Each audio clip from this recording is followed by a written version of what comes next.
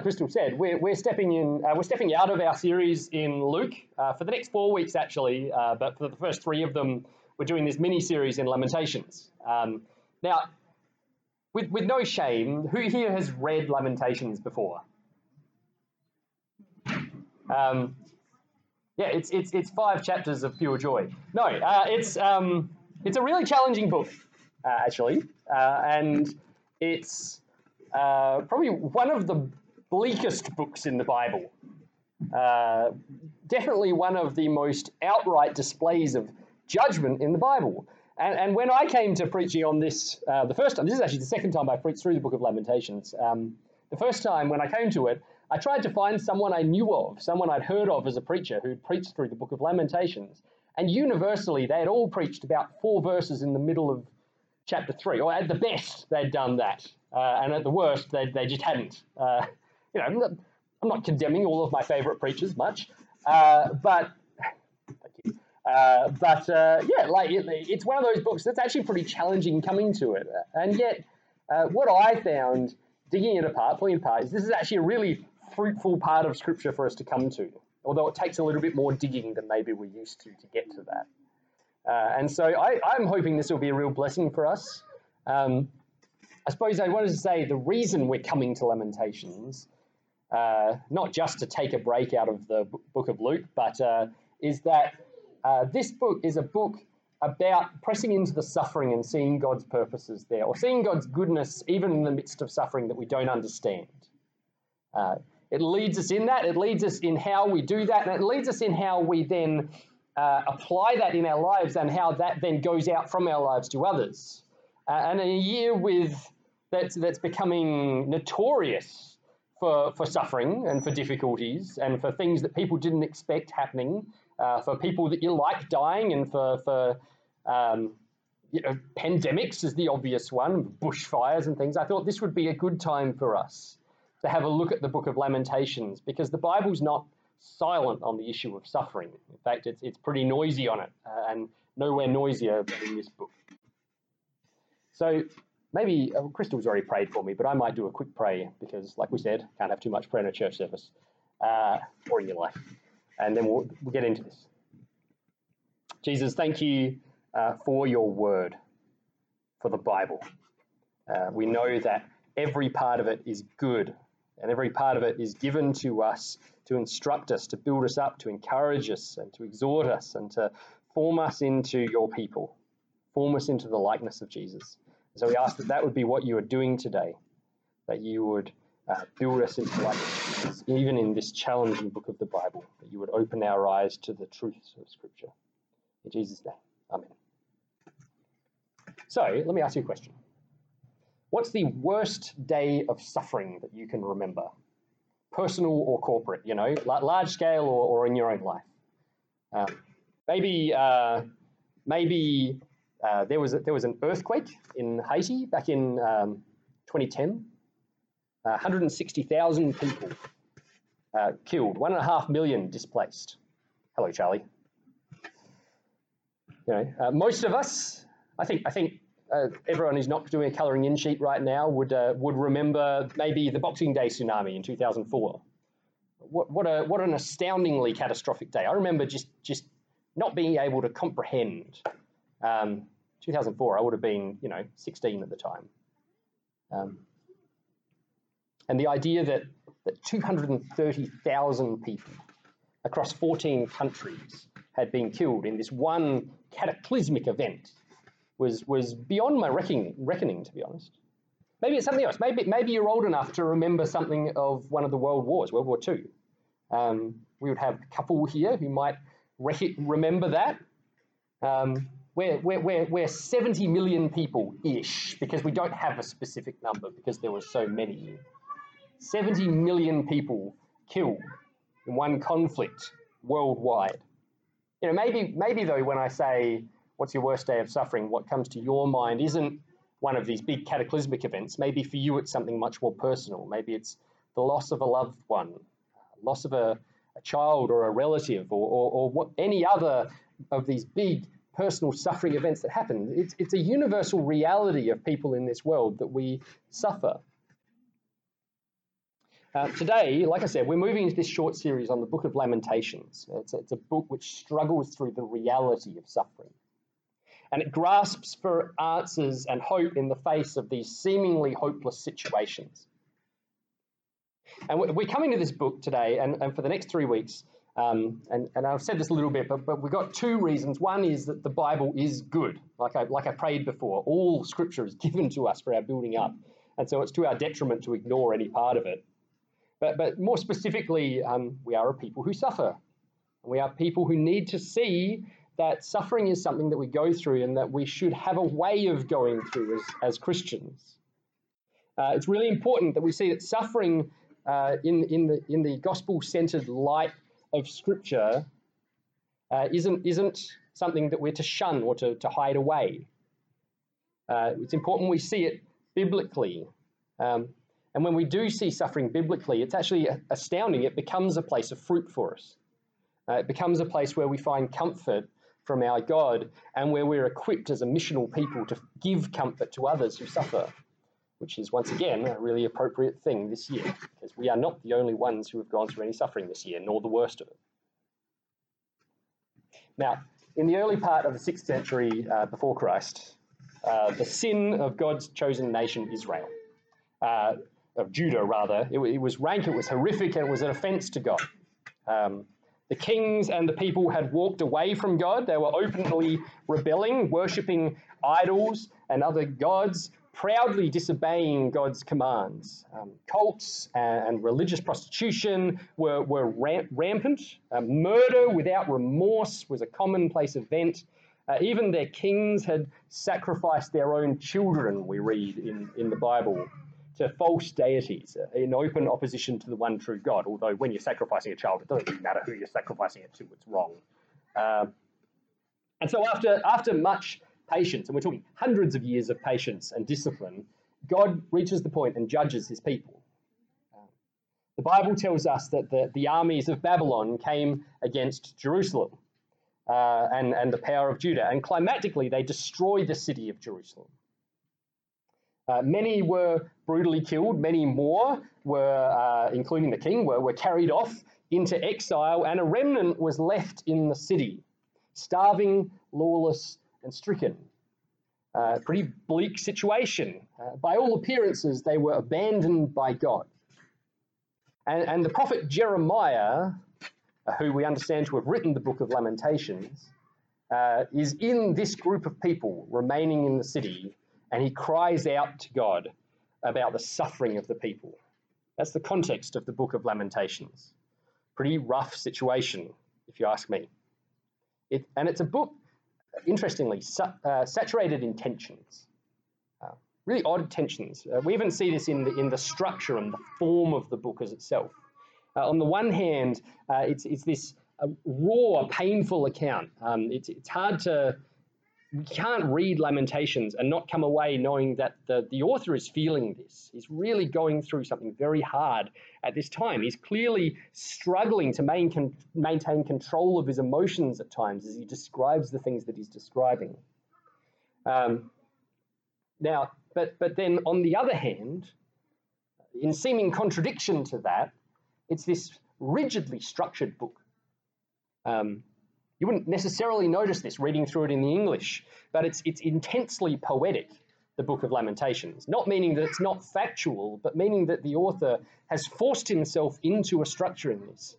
He's the first 4 chapters, in fact, all 5 chapters to some extent, are acrostic poems laid out in 22 parts to the alphabet, the Hebrew alphabet. And that begins to fall apart a bit in chapter 5. But the impression that we get is that of a man who is overcome with pain, the pain of what's happened, but who is determined to find sense in it and to find hope in it nevertheless. And so he's pressing into the pain, he's seeking God in it and hoping to find a higher purpose where he only sees chaos. And this book is filled with these tensions. It's the tension between chaos and hope that we find in this book. It's the tension between the desire for peace and the reality of suffering that we see in this book. The tension between the glory of the city in the past and the utter destruction of it in the present. And most prominently, most dominantly, the big tension in this book is the tension of the city and the people's relationship with God, and what that is. And that one's the kicker. To get your head around Lamentations, you have to understand that at its fundamental level, it's a struggle with one big question: wrath or grace? What will God ultimately give? Judge or comforter? Who is God to us now? And that's a question that doesn't just apply, obviously, to the people of this city 2,500 years ago. That's a relevant question for us today, in our struggles, in our challenges. Who is God to us? In our lives, who is he to us? In the end of our lives, who will he be to us? Judge or comforter? When we face sufferings, who is God to us? So today we come to the first two chapters. And this is probably the most challenging part of this book to go through, really, I think. Here we find the beginnings of this struggle, and it's like looking at an open wound, really, these first two chapters. They're so raw, they're so filled with an acute pain. In chapter 1, Jeremiah laments the situation of the city. Now, you notice we read out a few verses. We're actually going through those first two chapters today, but we're not going to go them in detail because there's 44 verses there. But he's lamenting the situation of the city, comparing her to a lonely, widowed slave, not a happy situation. And although it's structured poetry, reading this first chapter is still like being in a dinghy being thrown by the ocean, in big waves. On the one side, the author cries out for God to see the suffering, to see his people and to act, to see their struggle and to act. Again and again, he points out the terrible things the invaders have done. 6 times Jeremiah calls out for a comforter in these chapters, but finds, at this point, no one. 3 times in chapter 1, he calls out to God to look and see the sufferings of his people, to see that they are defeated, despised, downtrodden.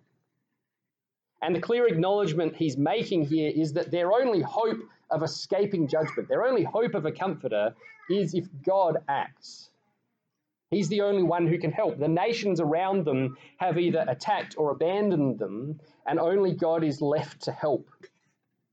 So Jeremiah cries out desperately to God for comfort. But on the other hand, he laments the fact that it is God who is afflicting the people. He's really specific. In chapter 1, verse 5, he acknowledges that although enemies have attacked Jerusalem, he says this: the Lord has afflicted her for the multitude of her transgressions. God's done it. And not only is it God judging, but he inevitably concludes in chapter 1, verse 18, that God is right to do what he's doing. He's not being unjust. God isn't just lashing out in unwarranted anger. He is acting out of his justice, his just character, and faithfulness to the promises he made to his people. All the way back, in Deuteronomy, when God made his covenant with Israel before they entered the land, he very clearly promised blessing for obedience, but destruction and curse for disobedience. Deuteronomy 28, if you want to go and do some extra reading sometime. And although he has been patient over a great period of time and a great weight of sin, he is now fulfilling the promise. So Jeremiah is struggling with this overwhelming tension. God is the only one to whom I can cry out to for comfort. God is the one justly judging me in my sin. You see his predicament, right? Will God give his people the grace that they need, or full judgment that they deserve? In the end, will he be judge or comforter? And when he gets to chapter 2, Jeremiah hits what we might call rock bottom here. The tension seems to dissipate there between judge and comforter as Jeremiah turns into the one alleyway. He turns and faces the idea, what seems to be a reality, that from all that he can see and feel, he starts to engage this possibility: God no longer loves us. He is here to judge. Now, thank heavens, chapter 2 isn't where Lamentations finishes, by the way. If this is your only week here at Gospel Church, please don't think that that's the message of the book. But for Jeremiah, he turns to this possibility. God's here to judge. His love has abandoned us because of our sin he has to face. And only his wrath remains. The calls for God to look and see dry up when we get to chapter 2. They just evaporate. When you become convinced, the reason for that is when you become convinced that God is here to deliver final judgment on you, it very much ceases to be in your interests for God to look and see, for his eye to be on you. And instead, the concept of God as the wrathful judge just fills out chapter 2 of this book. And we just see this torrent of despair because of the action of the Lord. 33 times in 22 verses of this chapter 2, he desperately recognizes that all of this suffering and pain is God's doing. If you do sit down and read Lamentations 1 and 2 this week, and I encourage you, read the whole book. It's 5 chapters. It's not that long.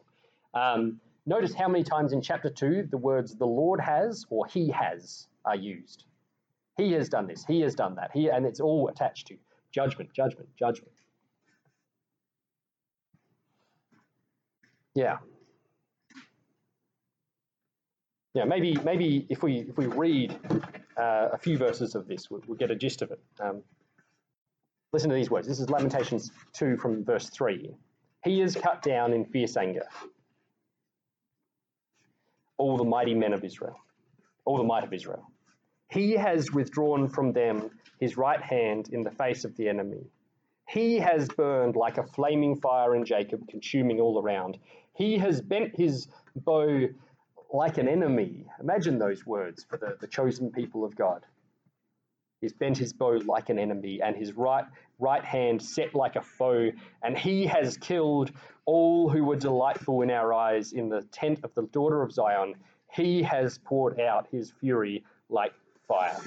Jeremiah doesn't know where to turn.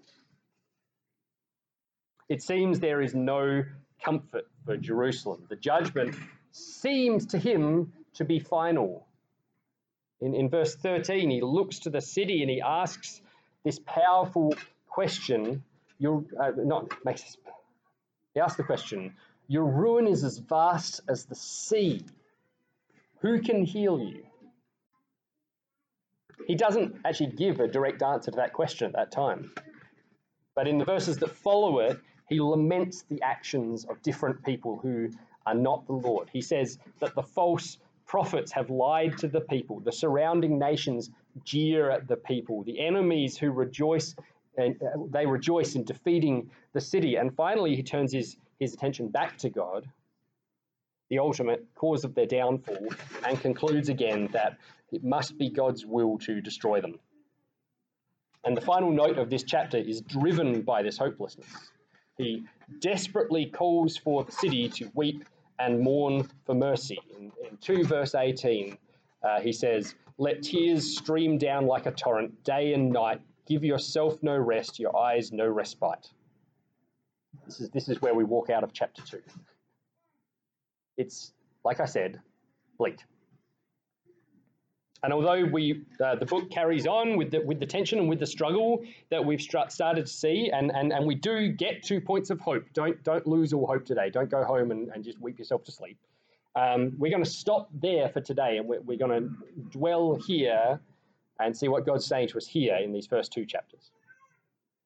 And before we go anywhere else in seeing how this challenging little bit of the Bible applies to us, I want to quickly say Lamentations shows us something really significant. It shows us that it's okay for God's people to struggle in suffering. Think about it. The prophet Jeremiah genuinely struggled with the pain and suffering around him. You can't think anything else if you read this book. And this book of struggle is by God's sovereign choice in the inspired scriptures of the Bible. He chose for that struggle to be represented in his words to us. It's okay for Christians to suffer. In fact, I go even further than that. It's important that we're able to be open in our suffering when we suffer. That's a lesson we can take from this. It's often been the tendency, this is my observation, of Christians when we suffer to cover up our suffering, to pretend that we're doing all right. When we're asked how we are, to answer with, yeah, good, on the auto-prompt sort of way that everyone else in the world does. To feel the need to present a kind of blessed front in our lives, perhaps. But that's not biblical. Sorry to say. It's just not what we find in the Bible. The prophet here doesn't try to cover up his struggles. And we do struggle, right? Like raise your hand if you've struggled or suffered. Okay, there's a few people who aren't listening, but the rest of us raised our hands. They're children. It's okay. That's part of their job. It's normal for us to struggle. And the prophet here, he doesn't try to cover his struggles, but he's open with them. And that's important because if we are to live out the purposes of God in our lives, not just in our lives, but in our suffering, if we are to see his purposes play out there, we need to be open with God in our suffering. We really need to go to him, really seek answers from him, rather than just hush it down and say, no, everything's all right until it explodes. We really need to ask him to build our trust and deal with our struggles. And on top of that, we really need to be able to suffer together, not just in a just me and God sort of direction. To have Christian brothers and sisters who we can talk to about our struggles. This is something the Bible repeatedly sees, that we need to be able to talk to Christian brothers and sisters about our sufferings, because the community of the church exists to speak gospel comfort and truth powerfully into each other's lives. That's how we grow, in fact. In the book of Ephesians, Paul says it. We speaking the truth of the gospel in love, we grow up into the likeness of Jesus. And if we cover up our suffering, then we cover our opportunity to grow as the people of God, you see. And having said that, the other significant question, big that everyone must ask, that we see clearly in these two chapters is, what's your relationship with God? Who is he to you? See, in a real sense, this world is very much like Jerusalem in the days leading up to this judgment. The Bible teaches us that every person is a sinner. I have turned against God, the creator of all. You have too. If you disagree, please come, let's have a chat about that after the service. Paul writes that all have sinned. And then in Ephesians 2, he comes up with another term for sinners. He calls us, we're children of wrath. That is to say that every single person is deserving of God's judgment, God's condemnation, God's wrath. And not only that, but the Bible very clearly tells us of a coming time when God will exercise judgment without reservation, when those who are children of wrath will receive what they justly deserve. It's foolhardy to ignore this fact. Like Jerusalem, God calls to us now, judgment is coming. Wrath is coming, although not like the wrath that Jerusalem saw, funnily enough. In chapter 3, we're going to see God's judgment to Jerusalem was limited, however terrible it might have been. But on the last day, every person found to be a sinner will be judged fully and justly, the Bible tells us. Revelation 20 says that on that final day, God will judge the living and the dead, every person who has ever been. And it speaks of the judgment as an eternal lake of fire, which in my mind doesn't come across as a pleasant piece of imagery. The limited judgment of Jerusalem, along with events like the flood in Genesis 6-9 and the destruction of Sodom and Gomorrah, should remind us that there is a final day of judgment. They are pointers to that. A day that no one knows, a day when sinners will be judged by the works that they have done. So every person sits in a similar situation, we see. Similar to the city of Jerusalem. We can echo the words of Jeremiah and say, our ruin will be more vast than the sea. Who can heal us? But praise God, right? I'm sure you know where I'm going with this. We have an answer to that question. This is good news. You see, the outworking of God's wrath should also remind us of his grace. For really specific reasons, actually. The painful reality of God's just anger for sin should remind us that there is a comforter. There is glorious comfort for God's people. God is glorious in showing grace to sinners like us.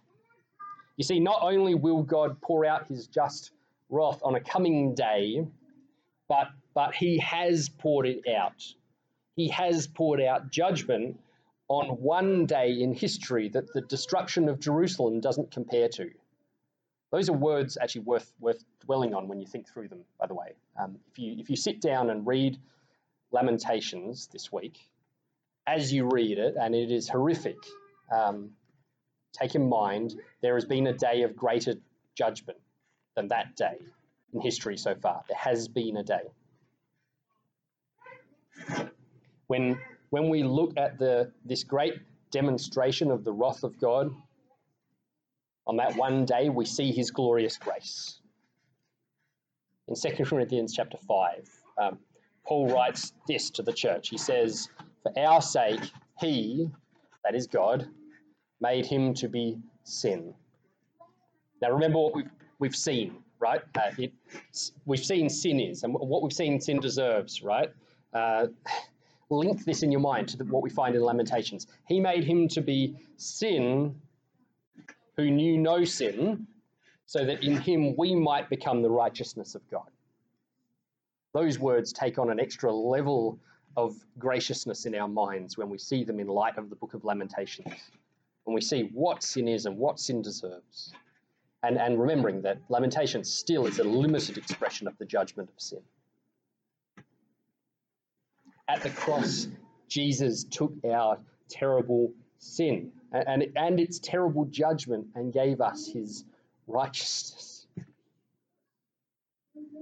In another New Testament letter, John, the Apostle John, not me, writes, God put him forward as a propitiation by his blood to be received by faith. In case you're wondering, propitiation is just a word that means a sacrifice that bears God's wrath and turns it to favour. Let me say it again. Jesus was a propitiation, a sacrifice that took God's anger, God's wrath for everyone who has faith in him. The wrath we see in Lamentations is for one nation's sin. And not only that, it isn't even exhaustive, but on the day that Jesus died on the cross, he was a sacrifice for every person who would believe throughout history, all of the wrath of God for our sin. Dwell on that for a moment. I know it's uncomfortable to, but think about that. Wrath that makes the destruction of this city, where people were starving, where people were cannibalizing and weeping to the point of vomiting, as horrific as that is, wrath that makes that look like nothing. Wrath like a lake of eternal fire poured in all of its ferocity into a single man on a single day. For us. The terror of human sin and divine wrath, which we see in Lamentations, it reminds us of the grace of God because it points us to Jesus, God incarnate, who carried all of the sin of his people and all of God's wrath that we deserved on the cross to save us. Only one factor will remove God's judgment and make him our comforter. Only one factor can. God is that factor. Only he can do it. And praise to his mercy, he has. Those who have faith in Jesus will still struggle and suffer. Don't hear me saying that believe in Jesus and the suffering will go away. But we can have full certainty that God will show us grace and mercy. Our wrath has been dealt with. So I want to wrap up today and offer you two challenges. First, if you don't have faith in Jesus, if you haven't trusted in him, there is no reason why this cannot be the day. If you cannot look into the oncoming wrath of God and honestly say, I deserve it, but he's given me so much better than I deserve in Jesus, then believe, and you can. Trust in him. Turn away from your sin, from your brokenness, and throw yourself on his mercy. He is merciful. And second, if you have believed this truth, then it is transformative for your life. If you can honestly say, I know that final judgment is coming, and I know that God has shown me so much more grace than I deserve, then I'd encourage you to look at your life and say, am I living like I believe that fact? The Bible says that faith that doesn't work out in action is dead faith. No faith. And I'd like to challenge you in two ways with this, which we will be continuing to dig into in this series, I suppose.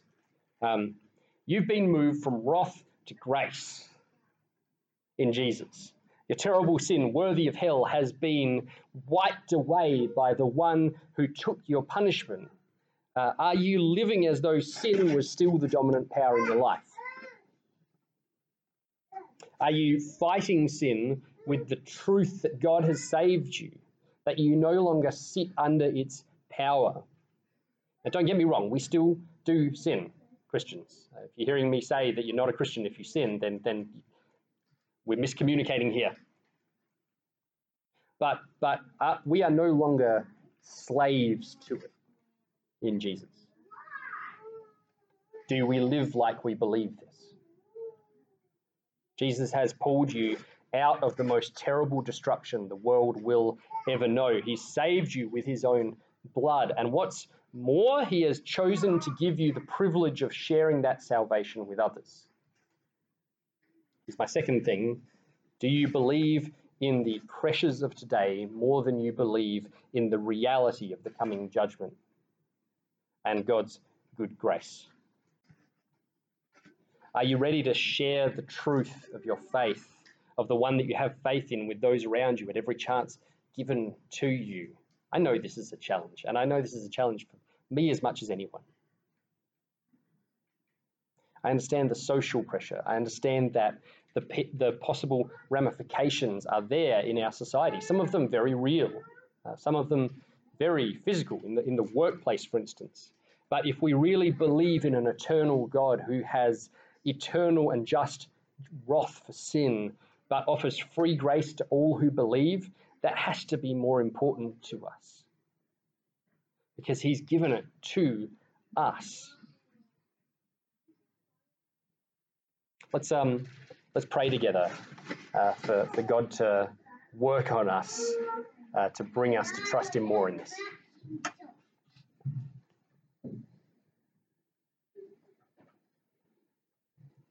God, like the prophet, we want to cry out to you, Lord, and say, your judgment is just. You are the God who judges sin, and you do it rightly. And yet we're not broken by this reality for one reason, that Jesus, you took our sin upon yourself. The terrors of condemnation will never fall on us who are in Jesus. We say thank you, Lord. And I want to pray for anyone who has not trusted in Jesus, that this would be the day, that you would draw them out of wrath and into grace in the name of Jesus Christ.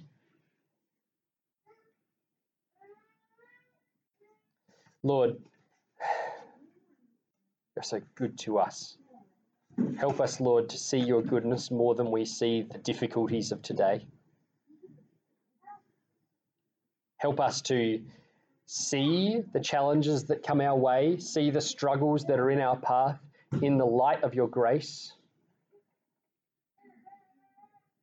And in seeing that, and seeing your grace, lead us to be voices for your gospel truth in every day.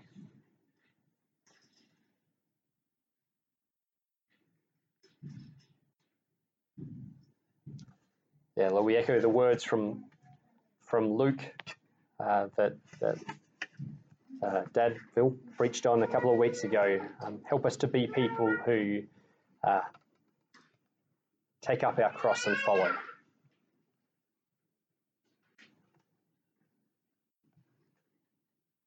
People who are willing to walk day by day in this life according to the truth of your grace to us, and not according to the struggles that face us. And Lord, make us a people who are able to be open with our brothers and sisters in our challenges, in our struggles, and who are able to be open with you in them, and who find your grace there. We pray it in Jesus' name. Amen.